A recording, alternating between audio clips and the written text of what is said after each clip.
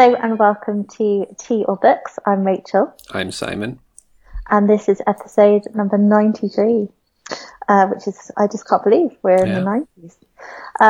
And the first part of today's podcast, we're going to be discussing a question posed by Simon. Do we care what characters are called? You sound so weary already. I will just say I suggested something better than this, which we've postponed for a later one. So if when this goes tits up, which I guarantee it will, then I'm not taking any responsibility. And then the second part, we are going to be talking about two books by the same author, Simon and I very much enjoy, which is The Summer Book versus A Winter Book, both of whom are by Tove Jansson, who most people will probably know for The Moomins. Yes. So, Simon, first of all, how are you and what are you reading? Yes, I'm alright, thank you. I've got a day off, which is nice. So we're recording at 10 in the morning. We don't often record in the morning. No. It's half 10 for you, of course. Yes. And yeah, I am reading, Rachel, a book that is 920 pages long. Goodness. How out of character is that? Very out of character. I'm like, what's happened to you? It's the pandemic. It's a book that I bought. Actually, I think I was given it as a review copy by Oxford University Press in 2008, maybe. Whoa. So, finally getting onto it. 13 years later. It's Camilla by Fanny/Frances Burney. Oh, okay. I'd thought. Oh, so she's not 19th century, is she? It was 1796, I think it was published. So is it just outside your happy period? I'm just having flashbacks to my university module on the early novels. Pamela, Tom Jones, Tristram Shandy, all that kind of stuff. Is it epistolary? It is not, unusually. It is just novel form. So I read Evelina at university and really enjoyed it. But Evelina, whilst it felt quite long at the time, is about a third the length of this. And I am enjoying this a lot. I'm enjoying the secondary characters a lot more. I'm about 250 pages in. There's a lot of very funny, ridiculous secondary characters, but the main, like Camilla herself and the man who she is evidently going to end up with, her cousin, Edgar? I think cousin. The family trees confused me a bit. Are both extremely virtuous in quite a dull way. But hopefully more of their flaws will be exposed as we go on. But from about page 150, it was very evident to me, and I would have thought to everyone in the book, that Edgar and Camilla were in love with each other. And we've had a few obstacles, but I'm not sure how we're going to sustain another 700 pages of obstacles. Yeah, I mean, that's how I felt about Pamela. I was just like, well, when I got to the end, I was like, well, I worked this out from page number 1. Why have I been here for Pamela's the same scene over and over again, isn't it? Over and over again. And then I just felt very sorry for all of my lecturers who specialised in 18th century literature. Yeah, I remember when I read Evelina, we did an essay a week, and I decided to do Fanny Burney, and the comment from my tutor was, you can't really write an essay on Fanny Burney based on one novel. I was like, well, I can't read more than one novel in a week when they're this long. Right. What do you want from me? Preparation? Possibly. So it's fair to say that I am diving into other things. I've just finished The Poison Chocolates Case by Anthony Berkeley. Oh, I very much enjoyed that one. It's a good one. British Library Crime Classics, which is it's basically it's a detecting club where they each present a different solution to a murder, and I was convinced by most of them. In fact, the one that I thought it was pops up like halfway through, and I thought, oh no, I was wrong. I guess it's probably not going to. The Danino one probably doesn't come around the halfway mark. But yeah, it's one of the better ones, I think. I think that's probably the one I've enjoyed the most out of that whole series, actually. Yeah. Interesting. He had an affair with Ian Delafield, apparently. Did he indeed? Yeah. Scandal. Go on, Ian Delafield. I mean, her husband did sound very boring from the Diary of a Miniature Lady, so I don't blame her, to be honest. Yeah, official moral stance of Tea or Books. If your husband's boring, have an affair. Oh dear. What are you reading? How are you doing? I'm fine. I'm on half term, so I'm just chilling. I mean, that's just basically my life in general these days, isn't it? But yeah. I've actually I treated myself this month to some books on eBay that I was just sort of thinking, because I'm reading through my shelves, and I'm a bit bored of my shelves. So I thought, well, do you know what? I'm going to treat myself to some sort of mid-century novels. So I went and had a little spree on eBay, got myself a few, and I've started working my way through them. So I read The Half-Crown House by Helen Ashton, who I knew was Persephone author. So Persephone republished Bricks and Mortar, which is a novel about an architect. Very good. We did an episode on once, didn't we? Yeah, we did, yeah. And so this one is about it's a really interesting premise. It's one day in the life of a family who are it's set in the 1950s. It's contemporary to when it was written, and they have this stately home that's not particularly great, and they've got no money. And the heir to the house arrives on that day. He's 9, and the house is run by the twin of the heir who died in the war, and everything's falling apart at the house. There's a scary ancient grandmother who lives upstairs in her room and hates everyone, and is sort of rotting away in her bedroom.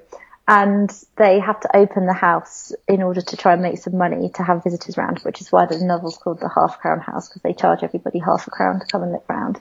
And the novel is set on the last day of their summer opening season. And it's as much about the house as it is about the people. And it's just you can tell that she was obviously very interested in architecture, because she's the descriptions of all the different periods of the house. And she sort of tells the story of the people who've lived there through the way in which the house has evolved over time. And it's also very much about Henrietta, who's the person who looks after the house at the moment, and what she's going to do. There's an American who's interested in her and wants to buy a painting, and then it's just really interesting. It's a very interesting premise, and I thought, I don't know whether she'll be able to sustain this for the whole novel, but she really did, and I really enjoyed it, and I'm quite surprised it's not been reprinted actually.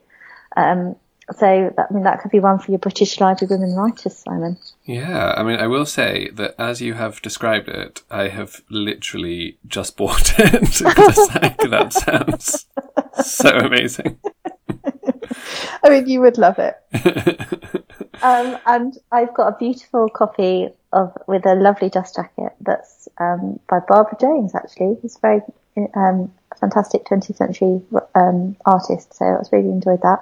And then I've also just read, what did I just read? The Foolish Gentlewoman. The Foolish Gentlewoman. I read it in a day, so I was just like, I've forgotten I did that, by Marjorie Sharp, which has just been reprinted by Dean Street Press. And I love Marjorie Sharp. You introduced me to her, Simon, so I'm very grateful for that. And it's about a woman who is widowed. Again, it's just after the war, so all these books are set in the kind of early 50s, which is not a period I've really read much in, actually, so it's been quite nice to immerse myself. And she owns a house, and she's recently widowed. She's got this house that was her childhood home. She's got her brother-in-law, he's the brother of her dead husband, is a very stick-in-the-mud lawyer who thinks that she's an idiot and that she needs to sell the house and whatever. But unfortunately for him, his house has been bomb damaged, so he has to move in with her for a bit. And they've got these other hangers on, and basically the plot revolves around Isabel, who's the foolish gentlewoman of the title, who's supposed to be a bit simple. Deciding she goes to church one Sunday, which she never normally does. Here's a sermon that says, I can't remember what the sermon's about, but it's to do with it doesn't make it at time. The passing of time doesn't make something you've done in the past better. And she thinks about this. She basically confesses to Simon that this girl that was living, this is a very complicated description. I'm making a meal out of this. This hanger-on who used to stay with them when she and her sister were girls, she basically stopped her from getting married to someone that could have made her life better, and now she feels she has to make restitution, and she decides that she's going to give her all her money. So she invites her to stay, but she's an absolute nightmare. And it's basically about how everyone else in the house tries to conspire to get rid of her. It's very good. It's very funny and witty, but there's also a kind of pathos about it as well. And I like the way she looks at the role of single women and everything else. But her depiction of Tilly, who is this, spinster who's had to make her own way in the world, is pretty horrific. But I enjoyed it very much. I can't remember if I said when you messaged me the other day about who introduced me to that book. No. Which is P.G. Wodehouse. So I was reading some of his letters when I was 18 or 19, and he said that Foolish Gentlewoman was the best book he'd read recently. And I'd never heard of Marjorie Sharp at that point, but I thought, what if P.G. Wodehouse liked it? Give it a go. Yeah, that's one for me. Well, I mean, I highly recommend it. And Dean Street Press have just republished a lot of her early novels that are quite hard to get hold of. So highly recommended to go and have a look at their website and read the descriptions, because, I mean, she's just, if you've got an afternoon, well, all of us have got an afternoon at the moment. Yes. We've all got an afternoon with nothing to do. They are wonderful. They're kind of light-hearted, but they're very well written and very laugh out loud funny, some of the things the characters say. So yeah, I really enjoyed that. Yeah, I just bought up all the ones I didn't already own from those reprints. Are very great, because I mean, trying to get hold of her first novel is impossible. Yeah. And she's so good at those like Cuckoo in the Nest sort of scenarios. Like Clooney Brown is similar, and Gypsy in the Parlour is quite similar. In fact, those two we did, but it often uses it in quite, like, sometimes just really funny ways and sometimes quite disturbing ways. Yeah. Because you say she's really funny, and she is, but some of them are just, sometimes the humour is turned off and it's just, like Britannia Muse is just quite melancholy, but really good as well. I haven't read that one yet. It's on my shelf. I think you'd like that one. Excited. Anyway, first half. Do we care what characters are called? I'm really hammering, after having done, do we care what characters eat? Do we care what characters wear? And I think every episode from now on should be, do we care what characters? Insert strange idea here, yeah. We should change the name of the podcast. Do we Simon care? care about characters? I can't remember what prompted this, but I think we did that episode a while ago on titles, simple or fancy, which, believe it or not, was another of my initiatives. But shocking. And it made me.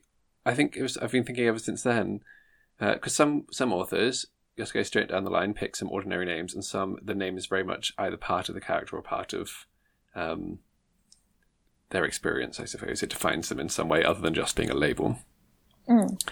Partly I was thinking, I think actually what prompted it more recently, it was I was reading for my book group, Barbara Noble's The Reading Group, which I actually gave up on and thought was terrible. Everyone else seemed to like it.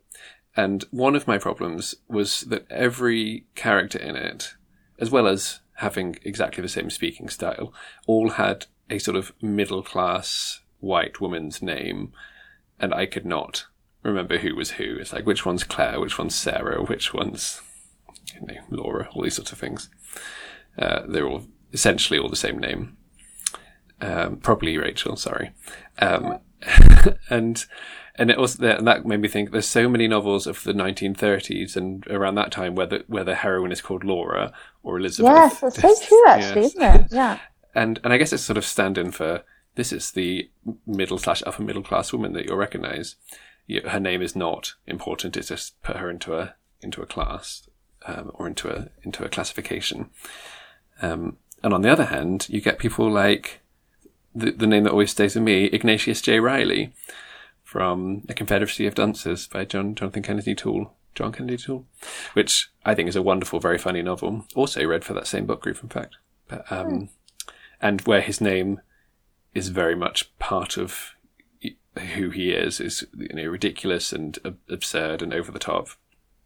And you're never going to be introduced to a character called Ignatius J. Reilly who is very dull, unless that's the joke of the novel, I guess. So yeah, those are the ends of the spectrum, I guess, that came to me. But when we were chatting before, you said you had nothing to say for this. Have you come up with anything whilst I've been talking? I mean, not really. I'm just trying to think of character names who's sort of called out to me. I think you're right. There's a lot of the novels that I read, I feel like there's not really a lot of thought put into the characters' names, and they've just been given a kind of generic and non-memorable name, really, to kind of, that doesn't really sort of symbolise very much. But I think I'm just trying to think of characters' names that have stuck out to me, and I can't really. I always remember reading. Fresh in my mind because I'm reading Rosamund Lehmann at the moment. is it a note in music, or it's another one? No, it's another one of her novels. Give me some Rosamund Lehman novel title. Weather in the Streets? No. Invitation to the Wilds? No. Sunflower? No, that's not by her. I can't think of any more off the top of my head. Right, hang on. Google's my friend. There's a character in one of her novels. His name is Ianthe, and I'd never read of a character called that before. With a Y at the beginning? No, I-A-N-T-H-E. And I think it's a Rosamund Lehman novel. It's going to turn out to be someone else entirely else. The Ballad in the Source. That is by her, yes. And I remember thinking, God, what a beautiful name. And it's interesting because this character is a very challenging, a very difficult, very, just a very unconventional person. And I thought that's a perfect name for somebody like that. And she, even though she's a very difficult person, the fact that, her name really, I found her name beautiful as well and distinctive, and it was like she was given that name by her mother because her mother wanted her to be special and interesting and distinctive. And there was something explored in that novel about the sense of, has she purposely become this way in order to live up to her name sort of thing, which I found really interesting. And I've also had, there's been characters in other novels. I mean, I can't think of specifics. My mind is just a blur of connections here that I can't quite make. But I blame coronavirus. Which should be clear, you don't have coronavirus. No, just the general fact I'm not really using my brain very much at the moment. Of characters who have felt like their names were a burden to them. And I remember reading a book once where I can't remember the actual book, but they had a kind of virtue name, and they always felt that they didn't live up to it. I mean, a character who does have a virtue name that I think is very good is Patience in the John Cates novel. Yes, called Patience, yeah. Yes. And I think that was a wonderful use of a virtue name, because she does have to be patient in order for her life to change. But then at the same time, the fact that she's called Patience makes people think that she's very sweet and soft and nice, and they treat her in that way, and they don't ever give her the opportunity to be anything else, which is quite, so that was an example of a name that I thought, oh yeah, he's actually used that as a plot point, which I don't feel like a huge amount of authors do. I feel like names are overlooked from a writing perspective. I don't think someone like, Dickens, who was very good at coming up with ridiculous names for people that emphasize their personality traits. I don't think that writers nowadays tend to do that. Yeah, I mean, obviously, Dickens was unsurprisingly one of the other names on my list with his, I'm trying to think examples now. Uriah Heep is a good one. I guess Do the Boys Hall is a school rather than a... Who's the schoolmaster there? That he had a good name. Anyway, often they are just openly traits. And then I was thinking Trollope also does ridiculous names sometimes, and I don't like it when he does it because it doesn't fit the sort of tenor of the book. No. Like Omicron Pie. I think, well, that would be great in a Dickens novel because it's got that heightened, slightly ridiculous humour to it, whereas Trollope is very naturalistic in his characteristics. Yeah. I do always laugh at Plantagenet Pallister, though. That's a brilliant name.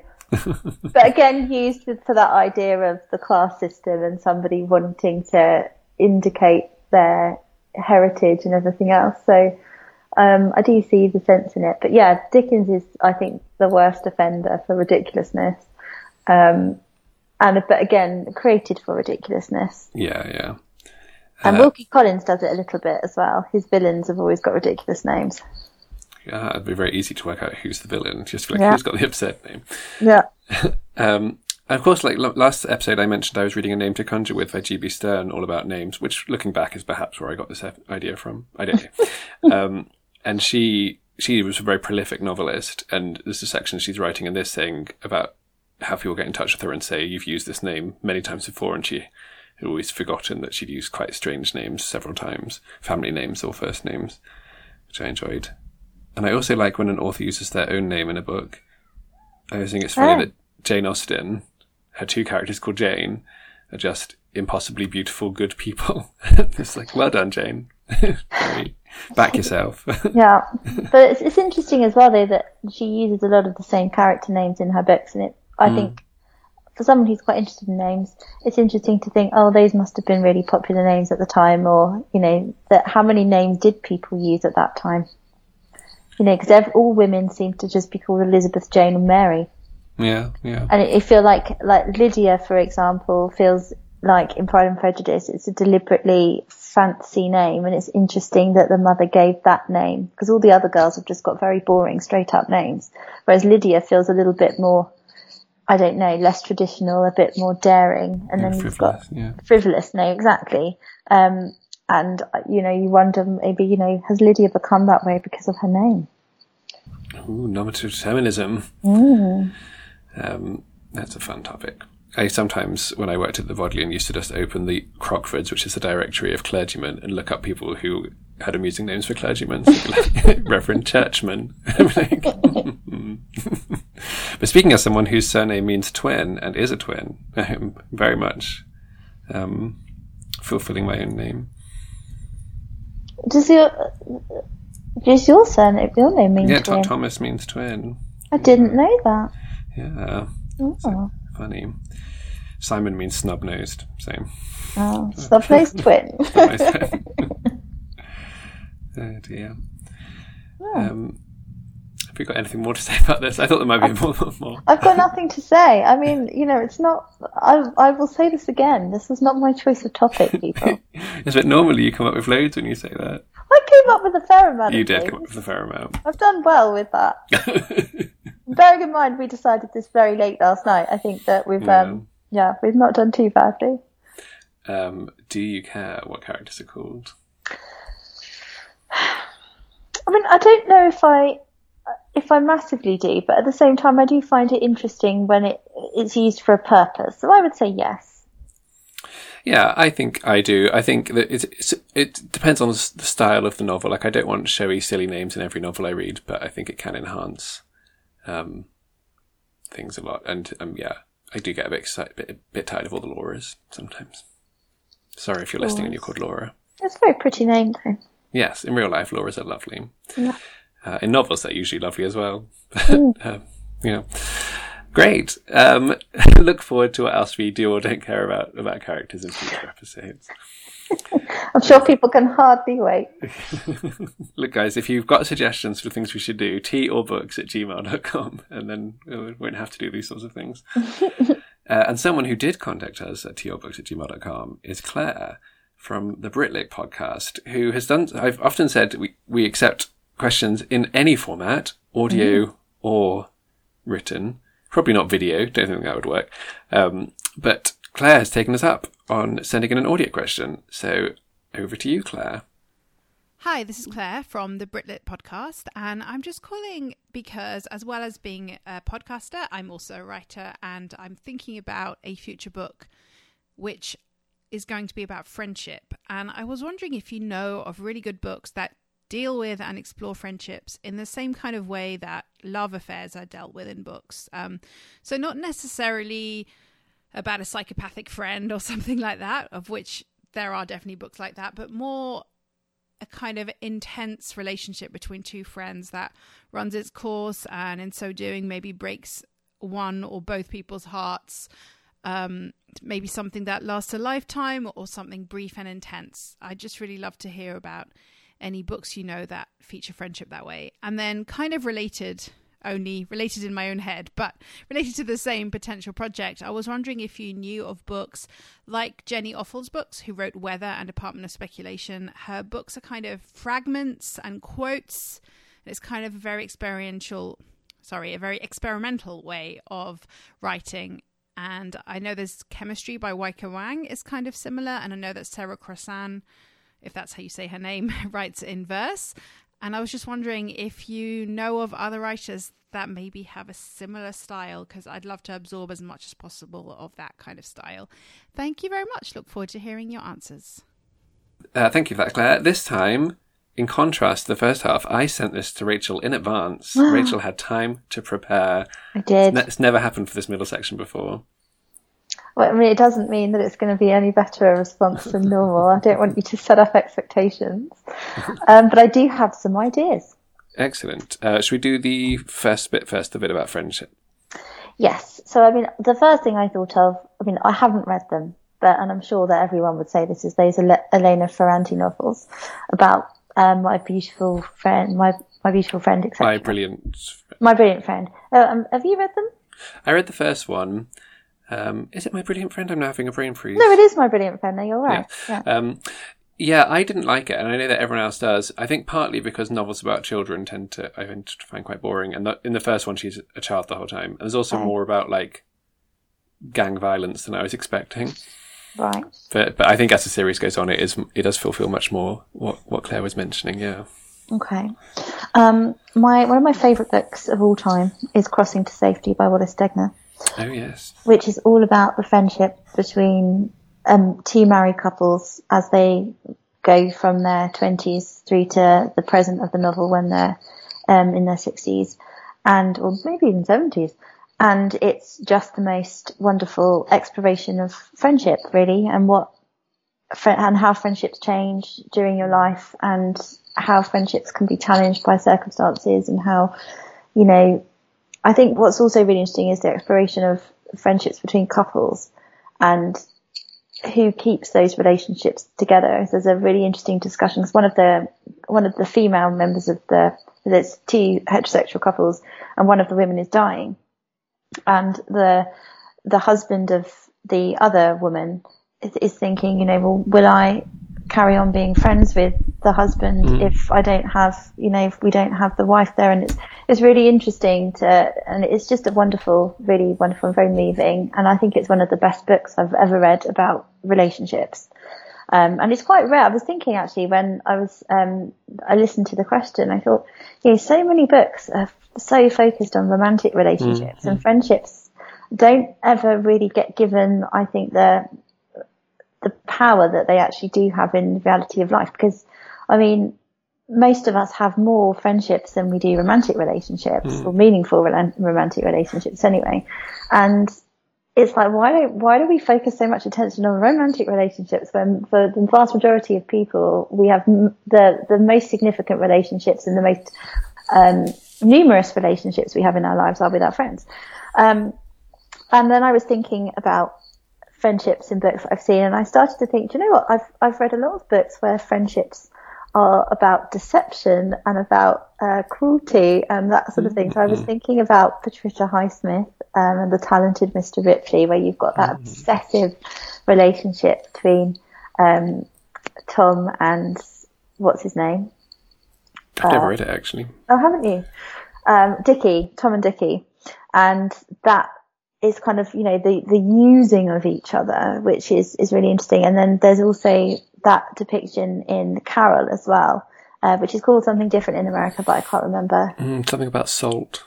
Yes, something about salt, yes. Patricia Highsmith again, so that ends up being a romantic relationship, but it starts out as being a kind of a friendship of an older woman with a younger woman, and thinking again about the power relationships involved in that, which I found really interesting. And I think a couple of novels that are about really positive female friendship. This is a young adult novel, but it can be read by adults. It's much more sophisticated than most in that genre, which is Codename Verity by Elizabeth Wine. I don't know if you've read it. I've not heard of it, no. But it's absolutely wonderful. It's set during World War II, and it's about two girls who are working in the ATS. So they fly the planes from air bases. They deliver planes to air bases. It was quite a small group of women who did it, and it's about, they're both from completely different backgrounds. So one of the girls is she grew up in a Scottish castle, she's an aristocrat, and the other one is working class. And it's just about this incredible bond that they develop, and it's just the most beautiful story, and, you know, heartbreaking but wonderful at the same time. And that's just a lovely, lovely exploration of the power of female friendship. And there's also Coming Home by Rosamund Pilcher, which is one of my guilty pleasures. Wonderful novel. and about the relationship between, again, two people from very different backgrounds and who have a lifelong friendship, two women, which I loved. And then for a slightly darker look at friendship, I love The Secret History by Donna Tartt. Looking at how, have you read that? You must have done. Yeah. And looking at how friendships can, or the desire for friendships, the desire to fit in, the desire to be accepted can lead to quite dangerous outcomes. Yes. Yeah. See what happens when Rachel gets time to prepare. I know, I've got so many things. You're right though, it's I found it quite hard to think of many books about friendships, particularly in comparison to about romantic relationships, and which is odd, not only because it happens more often, but because I'd be much more drawn to reading books about friendship, because I love reading books about siblings, and there's quite a lot of those, I guess, but yeah, it's that gap between. And so when I came up with 3 suggestions, and 2 of those are about trios of friends where there is an element, at least, of sexual tension or, one of the, unreciprocated romantic love, etc., but generally still about friends, which were Molly Fox's Birthday by Deirdre Madden. Oh yes, I love that book. Which is a wonderful, wonderful book that we have talked about doing Madden at some point, but it's all narrated by this theatre director who has had this long friendship with both Molly Fox, an actor, and another man, and there's been sort of various different strengths and weaknesses to those friendships if they've waxed and waned over the years, but it's mostly about the friendship between Molly Fox and the narrator, whose name I can't remember, are the main elements to that. And that's really good on a really long friendship and the sort of minutiae of how friendship can change. And the other one in that category was A Home at the End of the World by Michael Cunningham. I don't know if you've read that one. No, I haven't. It's really good. It starts off with 2 schoolboys who are really good friends, and one of them is quite attracted to the other one. As they grow up, there's a woman who becomes friends with them as well. One of them's going to have a baby with her. The other one falls in love with her. So yeah, it's a complex friendship, but it is mostly about friendship. And I think he's really good at groups of friends. The Snow Queen is similarly about there are married couples and siblings in that group, but it is mostly about the dynamics of a friendship group. And then the one I came up with is just 2 friends is Sex Education by Yanni Visman, who was a really good author. She only wrote, or at least only published, 2 novels, Yellow, which is about agoraphobia, and Sex Education, which is about 2 women's friendship when it just turns slightly toxic. And gap jealousy, I guess. Sorry, I'm trying to keep talking whilst Hargreaves settles on my lap, getting between me and the microphone. Here we are. But I really like your suggestions. It's a nice sort of range of types of friendship novel. But there's, so many children's books are obviously about friendship. It's a shame that there aren't more for adults. Would love to hear more suggestions from people. Yeah, I would. So, I love reading books about friendship, but it's so hard to find them without one of them turning out to be a nutter who wants to kill the other one. Yes, yeah. As Claire mentioned, yes, we don't want necessarily always a psychotic friendship. There must be others out there, I'm sure. We've probably discussed some of them, but the second half, I had never heard of these books and authors, but you have. Yeah.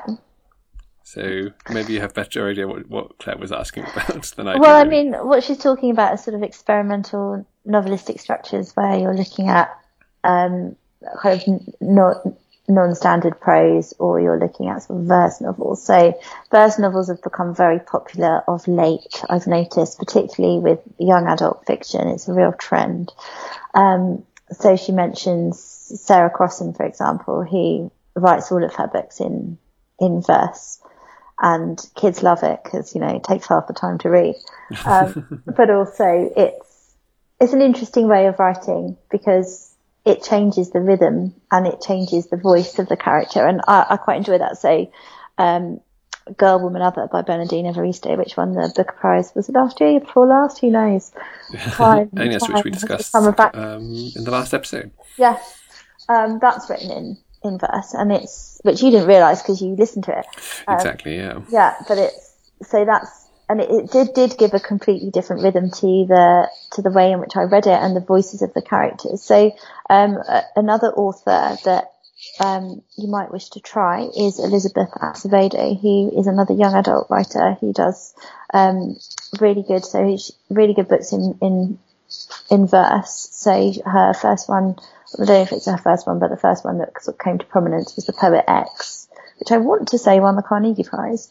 And then she's currently got one nominated in the long list for the Carnegie for this year, which I've just read, which is called Clap When You Land, which is really interesting. It's written about, I don't know if you remember this, because nobody does, which is the whole point of the book.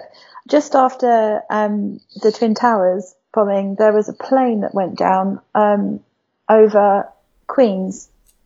No, I don't remember that. Yeah, there was something went wrong with the engine and it crashed, and originally they thought it was terrorism again, but it wasn't, and then because of everything else that was going on, it just sort of got brushed. When they realised it wasn't terrorism, it just got brushed off the carpet. I think there was also probably a slightly racist element about it as well, because it was a plane going to the Dominican Republic full of people because from that area of New York who are from the Dominican Republic or work between the two.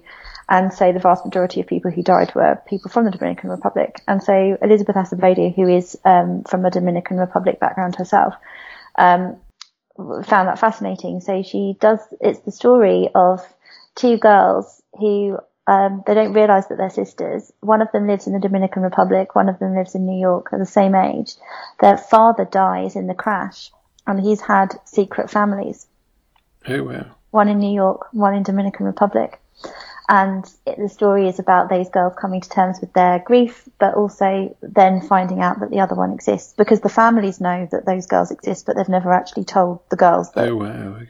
So, and it's told in each chapter is an alternative voice from the girls, and it's written in verse, and it's really interesting.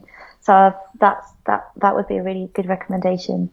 I really enjoyed it. And also Max Porter's novels are very experimental, and I really enjoy them. I don't know if you've read any of his. No, So Grief is the Thing with Feathers and Lanny, which are fantastic.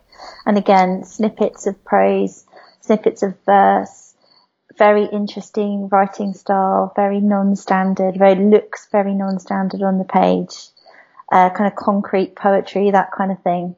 So I know it's not everybody's cup of tea, but once you're into it and you're past that, it's fantastic. Both of his novels I just think are absolutely brilliant. Because I didn't know what these books were, I think I thought slightly differently about sort of like collage types. Like, I know I thought of Vanessa and Her Sister by Priya Palmer, about Vanessa Bell and Virginia Woolf, which is partly prose but also partly people's letters and all that sort of thing, collage together. And then I've read one novel in verse, the Persephone, or one of the Persephone ones, and I can't remember now what it's called or who wrote it. Can you remember the novel in verse? Yeah, I know which one you mean, but I've never read it, and I remember reading the description and thinking, oh no, that doesn't sound like... I liked it, but I don't know that I thought the fact that it was in verse made it any better. I'll look that up. And I just read Hello Friend, We Missed You by Richard Owen Roberts, that won the Not the Booker Prize, which I don't know if it quite counts, but it's very fragmented prose, and it's lots of repeated internal thoughts. I was very underwhelmed by it, so maybe that's not a great recommendation. But my book group did it, the same book group I've mentioned earlier, which two people really loved it, and other people were a bit lukewarm. And obviously, it won the Not the Booker Prize, so I guess. Well, I mean, I think there's an element with these things of what are you looking for, and that's always the debate, isn't it? That kind of style over substance. Are you looking for something that's experimentally written and interesting and that challenges the boundaries, or are you looking for something that's an enjoyable read, that's a fantastic story with great characters that you can't put down? And I often find, I'm not saying this is always true, but I often find the two are mutually exclusive. Yeah, I mean, it's the same thing that the modernists were trying to work with, wasn't it? It's like, how fluid can prose be before it becomes unreadable? Yeah. Lettice Delmer by Susan Miles was the first novel I was trying to think of. I think it's all about faith in some way, but I can't remember quite how. Obviously had a powerful effect on you, Sam. Really bad. Well, it was maybe 15 years ago I read it, maybe. And I mean, I struggle to remember things I read this week. Wow. Old age is catching up with both of us. Isn't it just? Well, Claire, thanks so much for your questions. I hope you got some interesting suggestions there. And if you've been inspired to send an audio or indeed non-audio question, you do send that into teaorbooks@gmail.com. Most phones will have an audio recording function if you are worried about how to do that. So you should be fine if you want to give that a go. And now on to 2 books by Tove Jansson. Would you like to introduce us to one of your choice? Yes, I'll go with the summer book, if you don't mind. Sure, go for it. So this is a book I've read several times because I teach it, and it is set on the tiny, tiny, tiny island that Tove Jansson herself owned in the, I think it's in Finland, isn't it? The Finnish. Yeah. I never know how to say this word. Archipelago, is that how you say it? Archipelago? Archipelago. That's how I would say it. I avoid saying it all the time. I don't know how to say that word. And it's about the story of grandmother and Sophia, who spend every summer on this island together. Sophia is quite small at the beginning of the novel, but she gets gradually older. And it's just a very slow description of days and experiences in the lives of these two as they spend their summers on the island. And it's an exploration of their relationship, both with each other, but also with their landscape and the very unique challenges of living on an island. Yeah. And a winter book, as we mentioned at the end of the last episode, is basically called a winter book to try and sell it to people who love the summer book, because a lot of it's not in winter. It's selections from various different short story collections. 5 different short story collections, I think. So it's hard to summarise it, but some of them are very autobiographical, from a collection she did called The Sculptor's Daughter. Others are not. But some of them take place on islands as well. Some of them are in cities. They're all, I guess, looking at... It's the sort of stories that look at small moments, sometimes more surreal than others. So you've got a woman who strikes up a relationship with a squirrel. Not a relationship, but the only creature she sees is a squirrel. There's someone who is, in the opening story, rolling a ball of stone home because she thinks there's silver in it. And then there's things that are much more just about parental relationships as a child, looking at a sculptor and trying to understand the world better, I guess.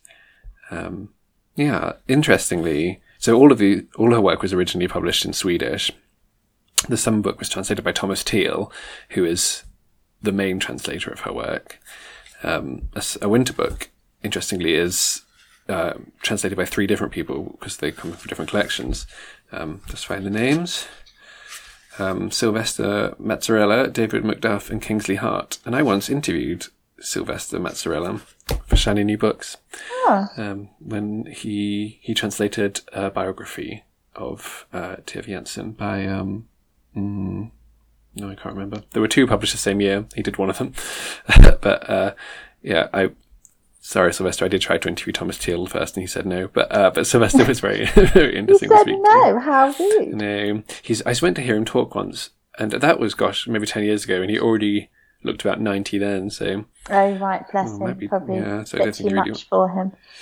Yeah, in fact, I hope he's still alive. But it's interesting reading a collection translated by different people and it doesn't tell you...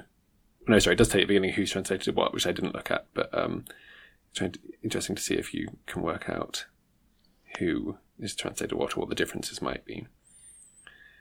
When did you first read these books? Well, I mean, a winter book I read just for this, so literally a couple of weeks ago. Summer book I read a couple of years ago. I mean, I knew that you loved it. I didn't really know anything about her Beyond the Moomins. And I don't really read translated fiction, so I wasn't really into it. But then I started teaching the International Baccalaureate, and I had to find 4 translated books to teach my kids. And I thought, do you know what? Let's have a look at this, the summer book, not knowing what to expect at all, really. Because I've never actually read the Moomins, I've only seen the cartoons. Mm. And I was just blown away by how beautiful the writing was, and the setting, and that kind of Scandinavian-ness of it, I guess. Yeah. And I just thought, what's really interesting is that having taught it and having had to pick it apart, the more I've taught it twice now, and it's just so amazing how nothing happens, but so much happens. And what she explores about the relationship between Sophia and the grandmother, and what it means to grow older, and the vulnerability of the grandmother, but also the playfulness of the grandmother, and the fact that these are autobiographical.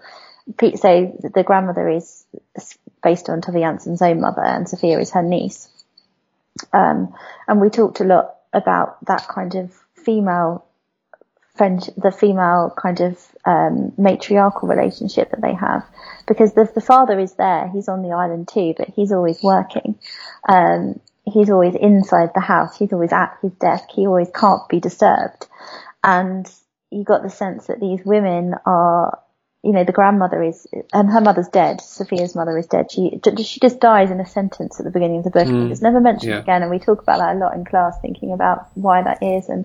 But what another thing that we really love, and we discuss a lot when we talk about it in class, is the discussion of the environment and the precarious nature of living on the island, and how important it is to preserve the island and preserve the traditions and the understanding of the natural environment. So, like, for example, they talk about the moss and what the moss is used for, and how we do this, and how we shouldn't tread on this, and how we shouldn't pick that.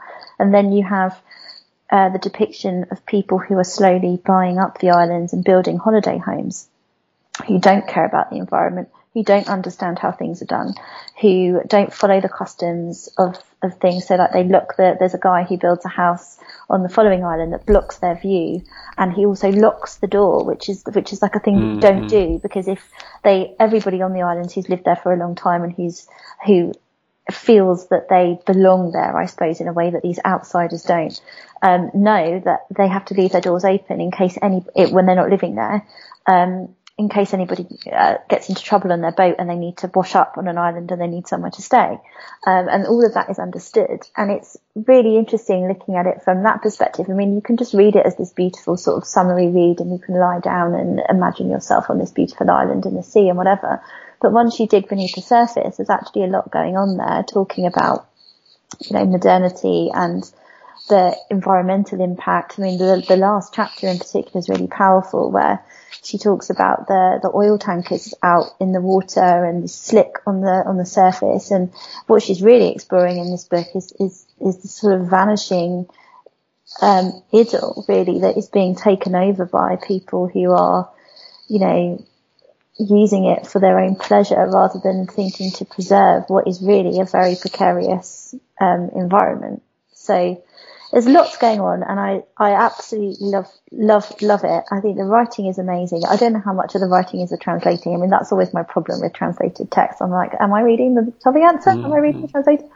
But it's just, I think, an incredibly beautiful, immersive, very sensory book, but it's also one that's got a lot of emotion behind it and a lot of things to think about in terms of what are our responsibilities to the environment, how much longer can environments like this last for, so on and so forth. I've talked a lot, sorry. Yes, but very beautifully. I enjoyed that a lot. Thank you.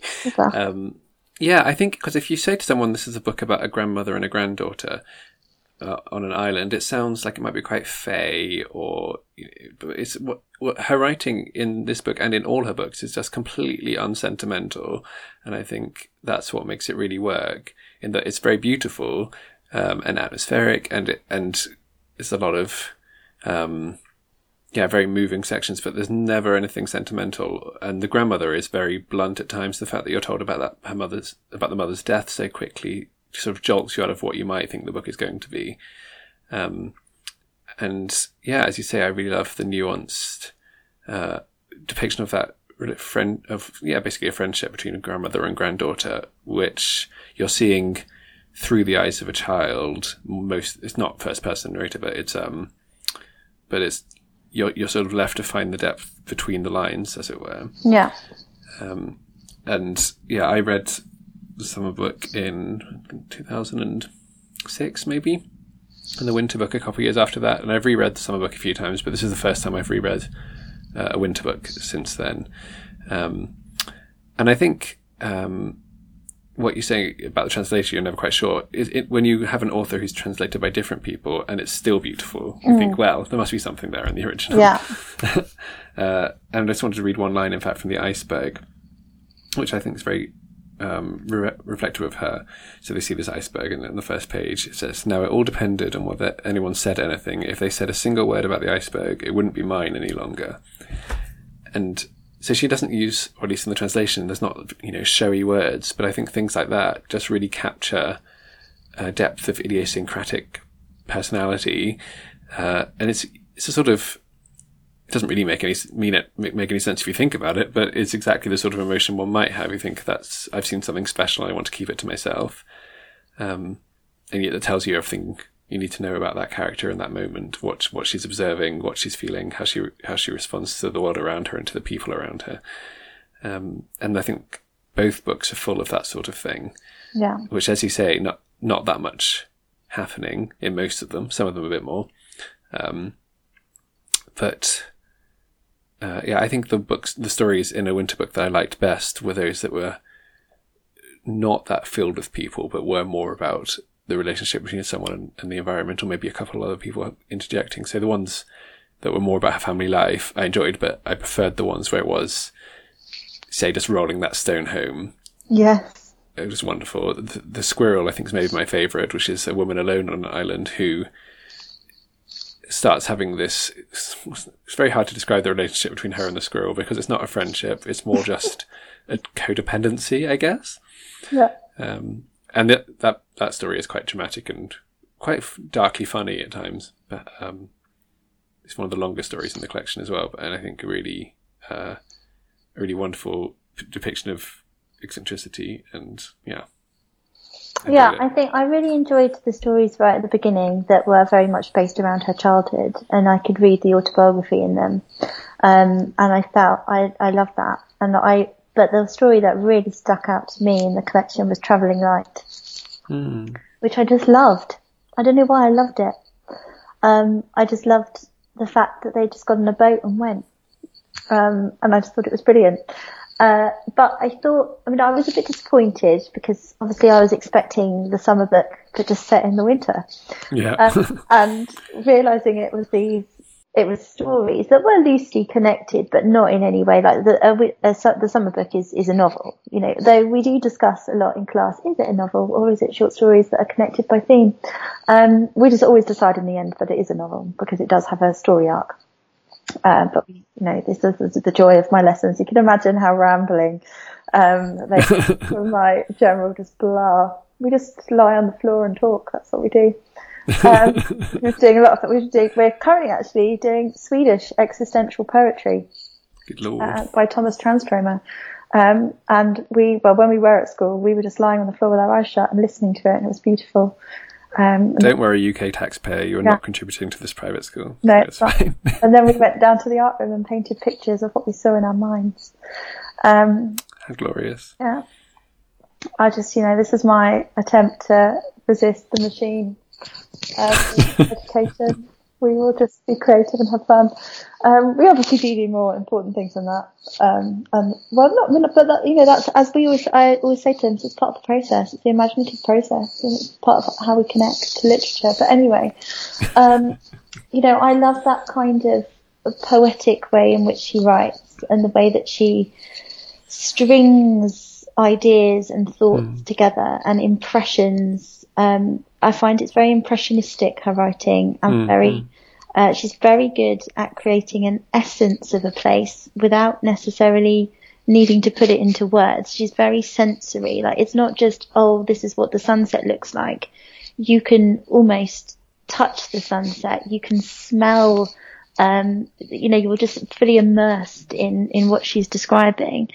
And the thing is, it's kind of something that I think I find really powerful about what she writes about in both books, really, is the very specific challenges of living in Scandinavia, and she really writes about the kind of the weather conditions, the kind of the light that they have there, but also the challenges of living in a very watery environment where, you are, and also being cut off from people a lot of the time and having to be very self-reliant, and all of that is embedded within the stories.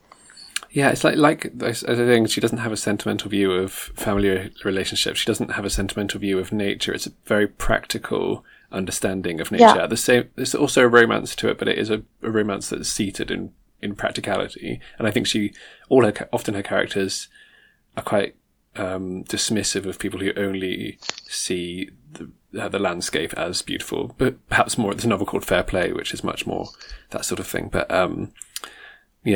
her characters always know exactly how nature behaves and how they fit alongside it. Yeah, no, exactly. And I love that kind of exploration of what it means to live in harmony with nature and to respect nature and have nature be such an important element of your life, because where the environment that she's lived in, and particularly Tove Jansson spent most of her adulthood really living pretty much full time on that island in the end. Thinking about how you've got to work with nature and you can't just impose yourself on it. And that's what she looks at, particularly in the summer book, with these people building these huge monolith houses, and they don't understand how to get rid of their rubbish, and they don't understand, how to, one of them, the guy doesn't know how to build a jetty properly and things like that. Like, they have no knowledge. They just think, oh, that's nice, I want to go live there and have a nice view, without thinking, oh, actually, what impact does this have on the environment? How does this affect other people, and so on and so forth. So I think she had a real early actually feel for the importance of the environment and for protecting it, and for working alongside it. And, it's interesting. And we talk about it a lot in class. Like, is this a Scandinavian thing? Because we've just done loads of Scandinavian literature. I don't know what happened. I just had an obsession with it. I'm thinking about, does this come from living in that kind of environment? Would we find that in novels from England from that period? Would we find it from novels from other countries? I don't know if we would. So, but for me, the slight disappointment with the Winter book is that I wanted it to, I felt like Tove Jansson hadn't put those stories together. Do you know what I mean? Yeah. And it felt a bit forced in places. And there were some sections of the book that I felt worked together, but then others that didn't, and it felt a bit disjointed. I didn't feel like I had that immersive experience. Yeah, towards the end, there's those fragmentary stories or stories in letters that I really liked. I can't remember what it was called, but the one that's just letters from a fan from Japan. That you can sort of sense what Jansson's letters are in response, because they're written to Jansson. I don't know if they're real letters, or I assume not, but they are written as though to Tove Jansson rather than to a fictional character. And I really liked them, but they're very different from, as you say, from what goes before. And it's basically a best of, but I think her short story collections work best when they are, as she intended them to be. Well, yes, and what I don't understand is I felt a bit like, the publisher, I think Short Books published it. Sort of Books, sorry. I was like, I understand why you've done this, because you're relying on people having read the summer book and enjoying it, but the reality is, if you just have said selected short stories of Tove Jansson, people would have still bought it. But instead, I'm buying it thinking I'm going to get the summer book again, but set during winter, and I'm getting something completely different, and therefore I'm disappointed before I even start, And I just think, actually, I would have rather it just being marketed as selected short stories rather than trying to tie it together under the theme of winter and everything else, because it didn't work for me in that sense. The writing's fantastic, the stories are fantastic, but in that compendium, I don't think it quite works as trying to force that connection, if you see what I mean. Yeah, I mean, I suspect it probably did sell better than it would have done otherwise. Yeah. Who knows? But and they have actually republished all the short story collections. I think maybe there's one or two left separately as well. Yeah, I think since those have come out, there's been obviously a big interest, and they've all been translated and brought out. I think most of her books are available now, because certainly my edition of the summer book, which I bought secondhand, so it's quite old, from when it was first published in the early 2000s, it said this is the only translated book in English of Tove Jansson's. So I was like, oh, right, okay, there really isn't anything. That's the thing, we're just longing for Thomas Teal to translate more. I just remember being at that event being like, Thomas, what are you doing events? Go and translate. Just get busy. Because she's written, I mean, I've read quite a lot of hers now. And, you know, they're all excellent. And it seems to be that I think all of her books are now available in English. I could be wrong, but... Well, there's a novel called Sun City that I have not read because I've been saving it. And that was translated in the 70s, I think, 80s maybe. And it's really hard to get hold of. I did spend too much money on it. And for some reason, I'm guessing around copyright issues, sort of haven't done that novel. But everything else I think is available now. So, no excuses, everyone. Yeah. And I think my favourite, before we get to this pair, it might be The True Deceiver. Yes, it's so good. Which is much darker setup than most of her other books. It's about in this community where this very sort of charmless woman breaks into the house of a children's illustrator, and they then form a sort of dependent relationship, and it's really interesting as you know who is manipulating who is not. I say dark is a lot. It's not that there's a lot of books that are darker, but for Jansson it's quite dark. Yeah. And it's more about the lies that people tell in friendships, I guess. Which it's also really interesting to see the perspective of somebody who is a children's illustrator who wishes that she weren't. Which you know, how autobiographical is it? Who knows? Yeah. But that's a really brilliant book. Yeah, I love that too. But from these two, which were you going to go with? I think I would have to go with the summer book, and I just think it's wonderful. And if people haven't read it, then you absolutely must. It's just wonderful. Yeah, when I read A Winter Book originally, I preferred it, and I think possibly it's because I read it on holiday in Cornwall by the sea. It was the perfect place to read it. Because rereading it now, I still liked it, but I'm going to join you, and I prefer the summer book. It's just a perfect little gem. It is. Lovely. Rachel, did we conclude what we're doing in the next episode? Yes. Go for it. What are we doing? So we're going to do Dusty Answer by Rosamund Lehmann versus Frosted May by Antonia White. That's right, isn't it? Yeah. And yes, we're yet to know whether I'm actually going to finish Dusty Answer. But no, I'm going to persevere because I'm already halfway through, and I feel like, well, you know, it's beautifully written. I will say it's very beautifully written. So we're going to look at these. They're both sort of coming of age novels, aren't they? So that's what we're going to be looking at from a very similar period. Lovely. Yeah. You can see a list of all the books and authors you mentioned at stuckinabook.com. You can find Rachel at booksnarf.wordpress.com. And as I said, do get in touch at teaorbooks@gmail.com if you have suggestions for topics or questions for the middle section. Yes. Lovely. Thanks for listening. Thank you. Bye. Bye.